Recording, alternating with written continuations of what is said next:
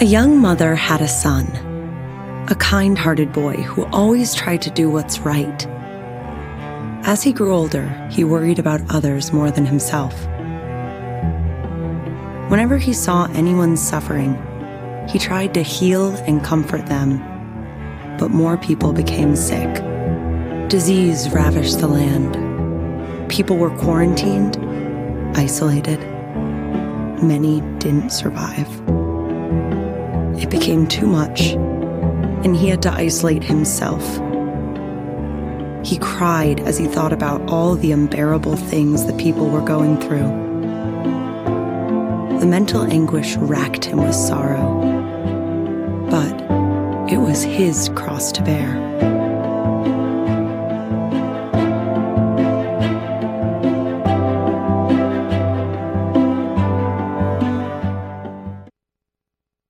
Good morning. Good to be with you guys this morning. Good morning to everyone online. Good morning to Pastor Sean and friends over at Farmington Hills. So glad that we can all be together today. Today we continue our series called He Gets Us, and we're in week 2, and today we're going to be talking about heartbreak.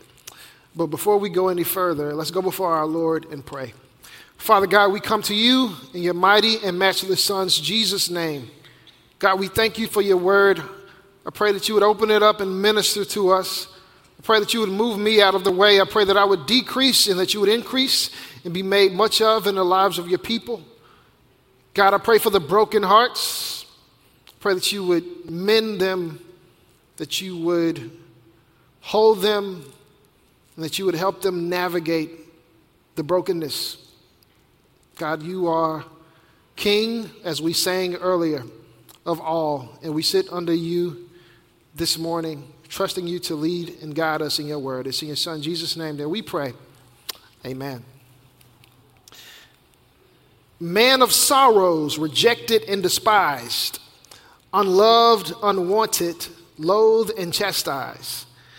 Man of our sufferings, acquainted with affliction, grief, pain, anguish, trials, and conviction. Man of our depression, mournful and devastated, dejected, forgotten, isolated, set apart, and terminated. Man of our deception, tempted and enticed, lured and beguiled, charmed with every evil device. Man of our diseases, illnesses, and sickness, maladies, disorders, decay, rebellion, and brokenness. Man of our sorrows, sufferings, and deceptions. Man of our salvation, died for our transgressions. Both the Old and the New Testaments paint a portrait of Jesus as a man who experienced very strong emotions, a man who experienced sadness and despair. John says that he wept, the shortest verse in the Bible. We see Jesus with tears flowing down his face. The prophet Isaiah called Jesus a man of sorrows. But how could the one who knows all things, who can fix all things, who is aware of all things, who knows how it all plays out, how can that person still feel such strong emotion and grief? Last week we talked about the fact that Jesus is fully God and fully man. God put on human skin and felt human stuff. He could have shielded himself from the pain. He could have shielded himself from the mental anguish and said, I'm just going to feel happiness and peace. I'll leave the rest to you guys. But no, he fully immersed himself into the human experience and felt the full range and spectrum of human emotion, even sadness, even grief, even heartbreak. So, why was Jesus so heartbroken? Why was he carrying so much heartache? We can look here. One of the reasons, Jesus was brokenhearted for the brokenhearted. He saw what his children were going through. And it's one thing for you or I to suffer, but it's another thing to see your child suffer. And Jesus saw what his people were going through, and he still sees what his people are going through, and he looks at his children, and he is brokenhearted for the brokenhearted. He also was brokenhearted because of the stubbornness and the rebellion of his children. He knows the path that leads to life, and he wants his children to experience life, to experience joy. But humanity runs away from God and seeks his own way. And that ultimately leads to all kinds of despair and destruction. So Jesus is brokenhearted. He's grieved at the stubbornness of his people. He's also grieved because of the cost of redemption. He knows the price, more so than any of us. He knows the price that has to be paid in order for you and I to be redeemed. And he knows that ultimately that price is going to be his life. He knows the cost of redemption. And ultimately, this all can be summed up into the fact that Jesus is brokenhearted by sin and its effects. Sin is the rebellion of humanity away from its creator. It's when man says, I know better than you, God. And when that happens, there are all kinds of negative results. So he sees that. He knows that sin may be enjoyable for a moment, but ultimately, sin leads to brokenheartedness. Sin may be enjoyable, but eventually all sin ends in loss and death. I want to go back to Genesis 6. Let's go back to that passage. God looked down and he saw everything. You and I see some of the brokenness in the world. Maybe you get a little overwhelmed by what you see on the news in the evening or what you see on your news feed on your phone. But God sees everything all the time, for all time, even the stuff that we try to hide. He sees the judgmental spirit. He sees the religious hypocrisy. He sees every lie, every theft, every bit of injustice and unrighteousness, all time, every time he sees it. And that grieves him. Can you imagine being exposed to that? That breaks God's heart.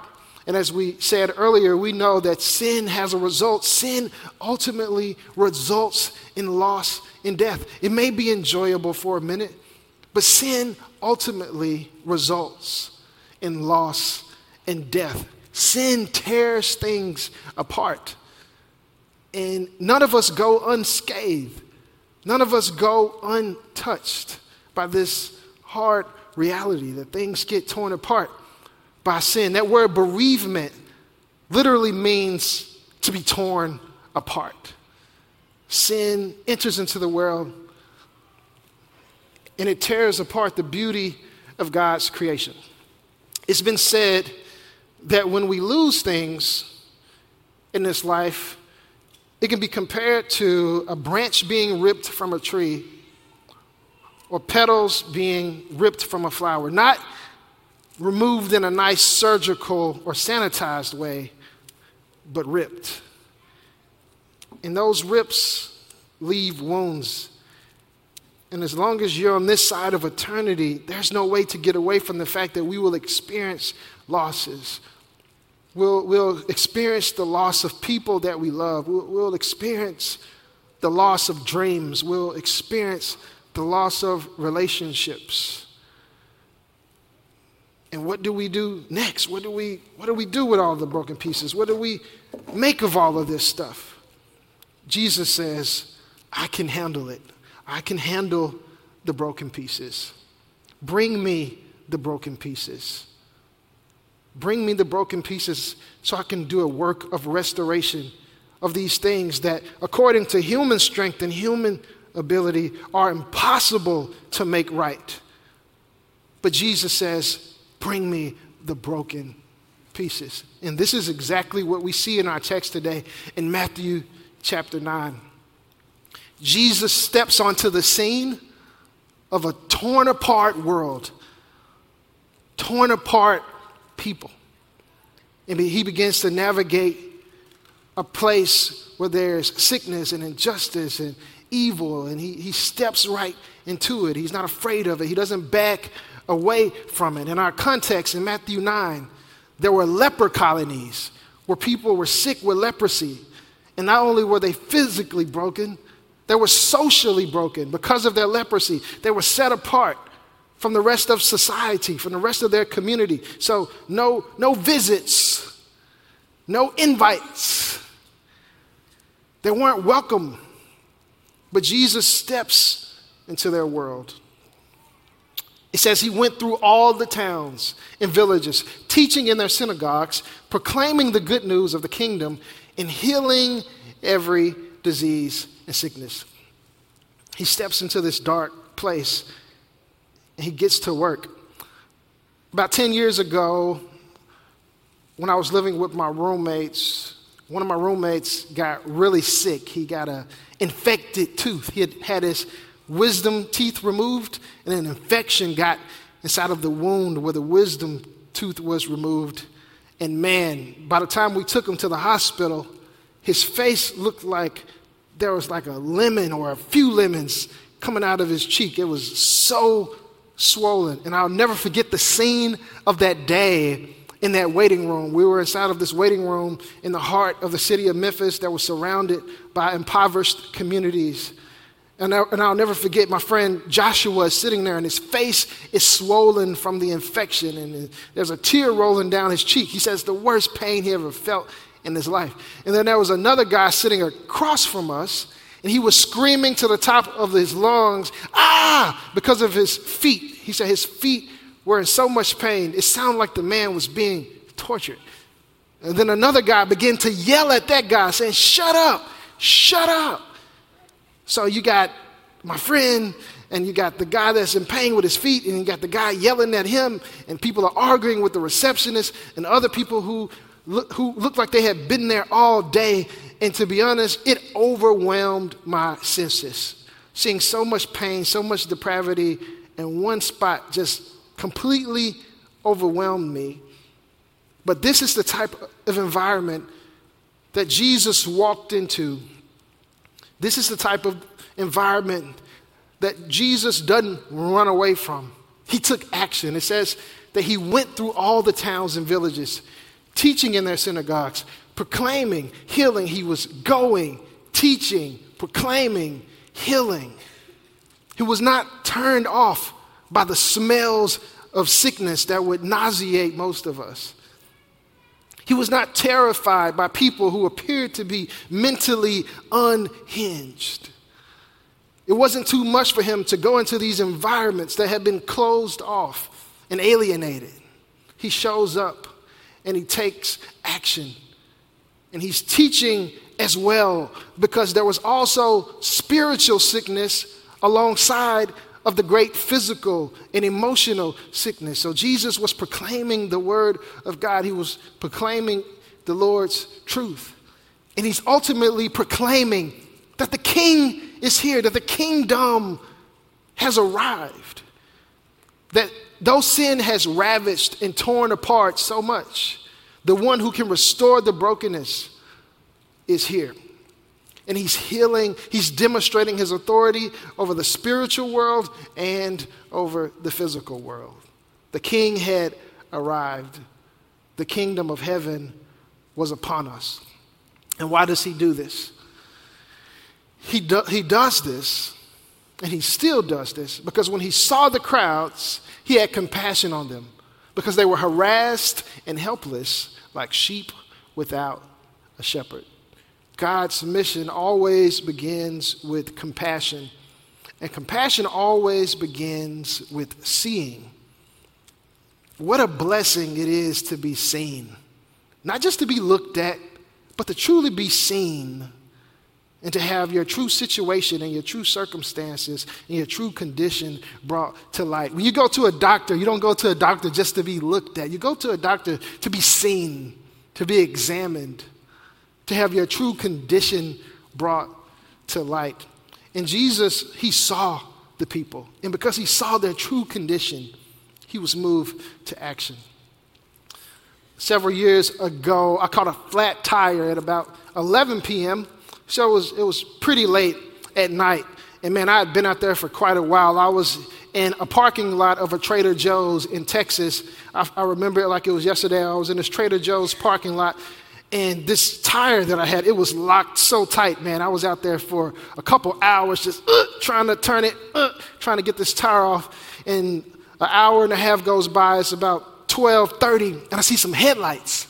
I was like, oh my God has sent me some help. I see these headlights coming into this Trader Joe parking lot while I'm down there still trying to get this tire off. And the guy pulls up next to me. I'm like, yes, he's getting out of the car. Surely he sees me. He's getting out of the car. And he gets out of the car and starts to walk towards me. I'm like, yes. And he's like, hey man. And I'm still down there trying to get this tire off. He was like, hey man, can you tell me how to get to California? I'm like, do you not see me? I wish I was making this up, guys. I really do. I said, do you not see me? That's what I'm thinking to myself. And I'm like, California? Oh yeah, just go east as far as you can go east until you get to the Atlantic Ocean. No, I didn't tell him that. I told him to get on I-40 and go west to get to California. Good luck. But he didn't see me. Like, how did you not? Either he didn't see me or he didn't care to see me. Compassion always begins with seeing. And in our original language, it tells us that word compassion ultimately means to be moved in our inward parts. That when we see something, we just can't leave it as seeing. And we can't just leave it at a feeling like, I got to do something about that. I just can't watch that. I just can't see that. That's what real compassion does. And when that happens, when people go beyond just seeing and feeling stuff to actually doing stuff, that's when the world changes. Or maybe that's just when one person's world changes, because you didn't just stop at seeing. You didn't just stop at feeling. True compassion moves us to action. And that's what we're seeing with Jesus, and that's what he calls us to do as his followers. So why was he so moved? He saw them harassed and helpless, like sheep without a shepherd. They were harassed. They were bothered. They were messed with.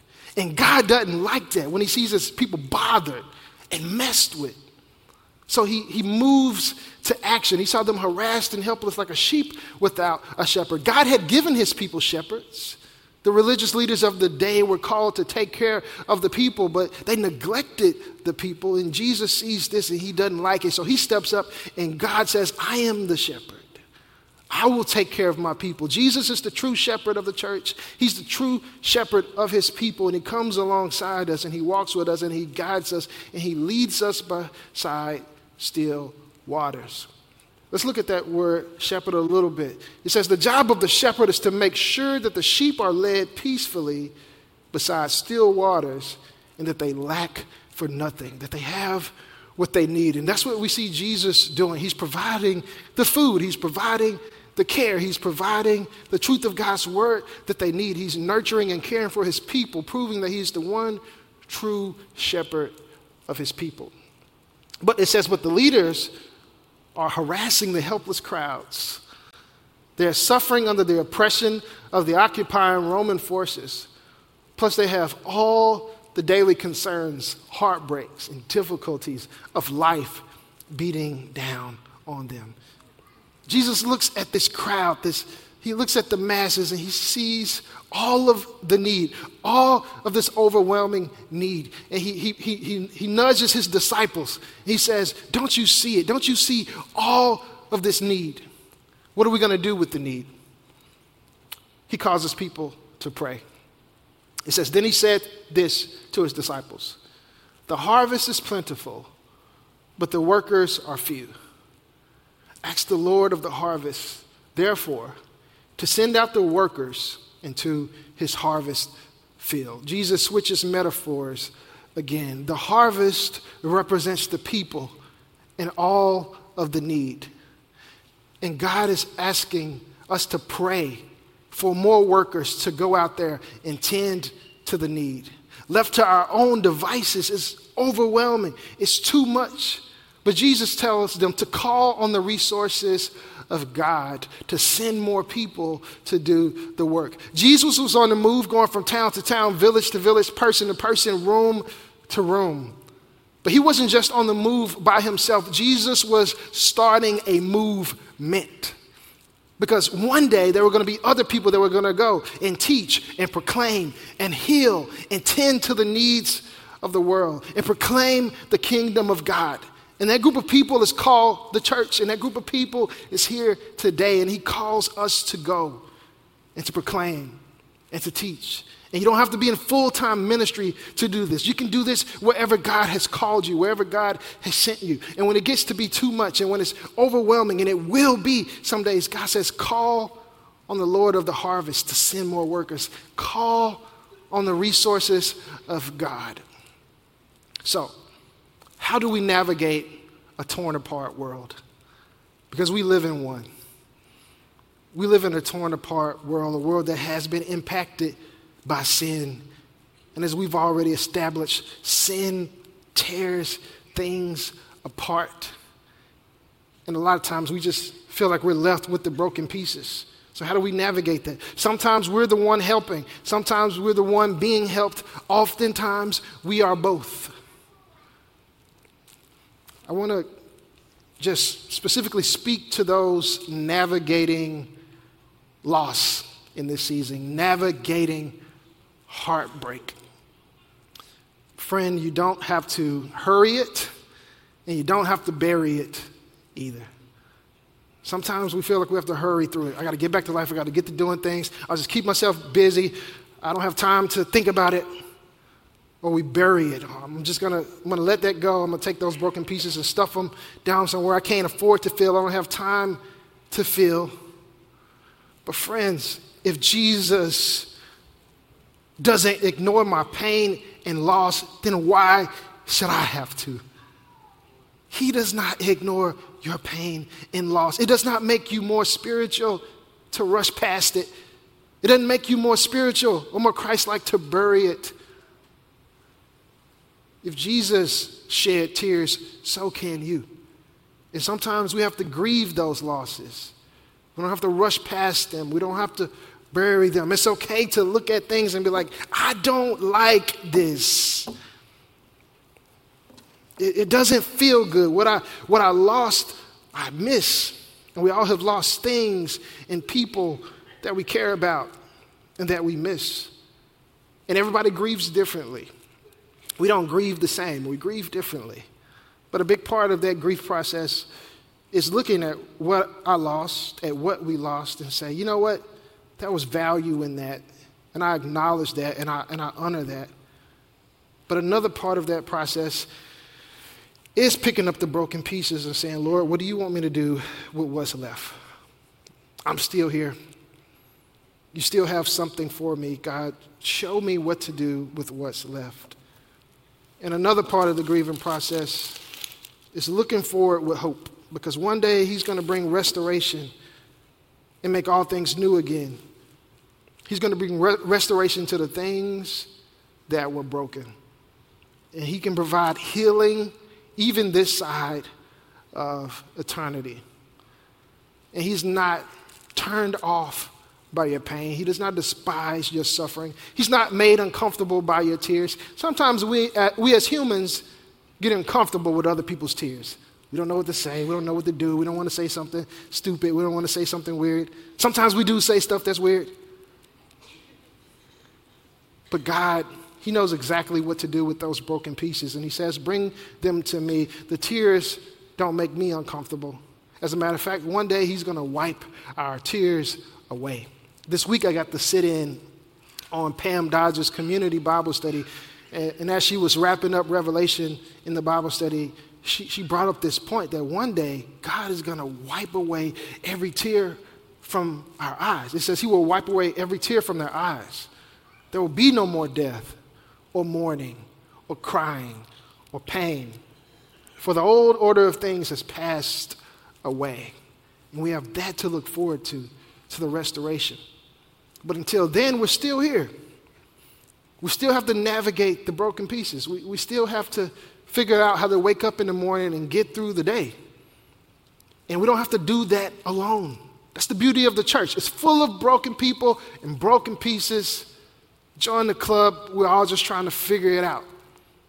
And you don't have to do that alone. I just want to point you to a couple of things. One, we have a care ministry here at Ward. I'm not trying to say it's the end all be all and that it'll solve all things, but it's an opportunity to connect with someone else and not have to navigate this thing alone. And so you can look at the email or the number on the screen if you like to, and give that a ring or send someone an email so that we can connect with you. The point is, we don't want you to navigate this alone, and you don't have to. And I know we all grieve differently, but we'd love to be a part of the process for you as you walk through these things. There are grief groups, groups dedicated to anxiety and depression. They're just regular small groups where people get together and talk about the word. We recently started something called a men's huddle, where men just get together and do life with one another and connect with other men. There are Bible studies like the one I mentioned earlier. The point is, you don't have to do it alone, friend. I want to guide us through this prayer of grief, this grief prayer. It says, Lord, help me to acknowledge the beauty and the value of what I lost. It was special, and that's why it's hard to see it go. Lord, help me to enjoy and see the value in what I have left. I'm still here. Remind me why again. Lord, help me to have faith for the greater things that are still to come. I know that one day I will experience a world without loss. Let's pray. Father God, we come to you in your matchless Son's Jesus' name. God, giving you the broken pieces of our heart. God, it just flat out hurts sometimes. And that's confusing. That makes us angry. That makes us unsure.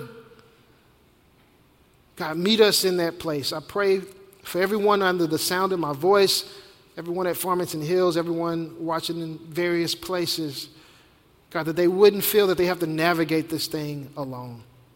God, give them the support that they need. We're all broken people in desperate anticipation for the day that you come and make all things new.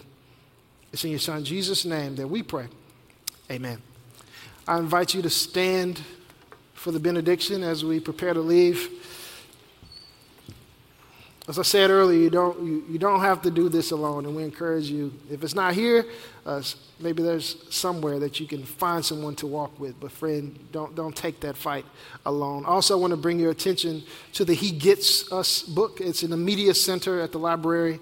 If you want to pick up a copy of that, I think there's still a few more available. We sold out last week, and we got some more today, and I think there's still a few more left. Receive now the benediction. The Lord bless you. The Lord keep you. The Lord make his face to shine upon you and be gracious to you. The Lord lift up his countenance upon you and give you peace, both now and forevermore. Go in peace, brothers and sisters. Be blessed. Enjoy the rest of your day. Show me your heart, Lord. Show me your heart,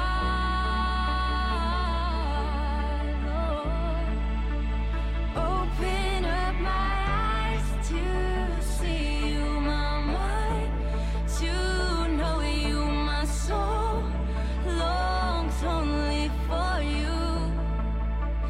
Let me hear your voice resound.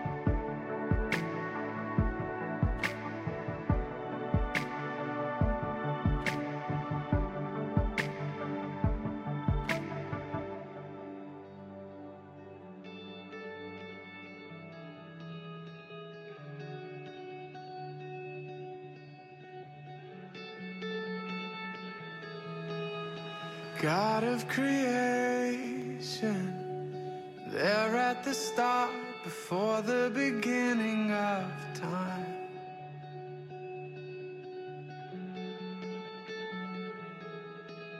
With no point of reference, you spoke to the dark and fleshed out the wonder of life. And as you speak, 100 billion galaxies are born. In the vapor of your breath, the planets form. And if the stars were made to worship so loud, I can see your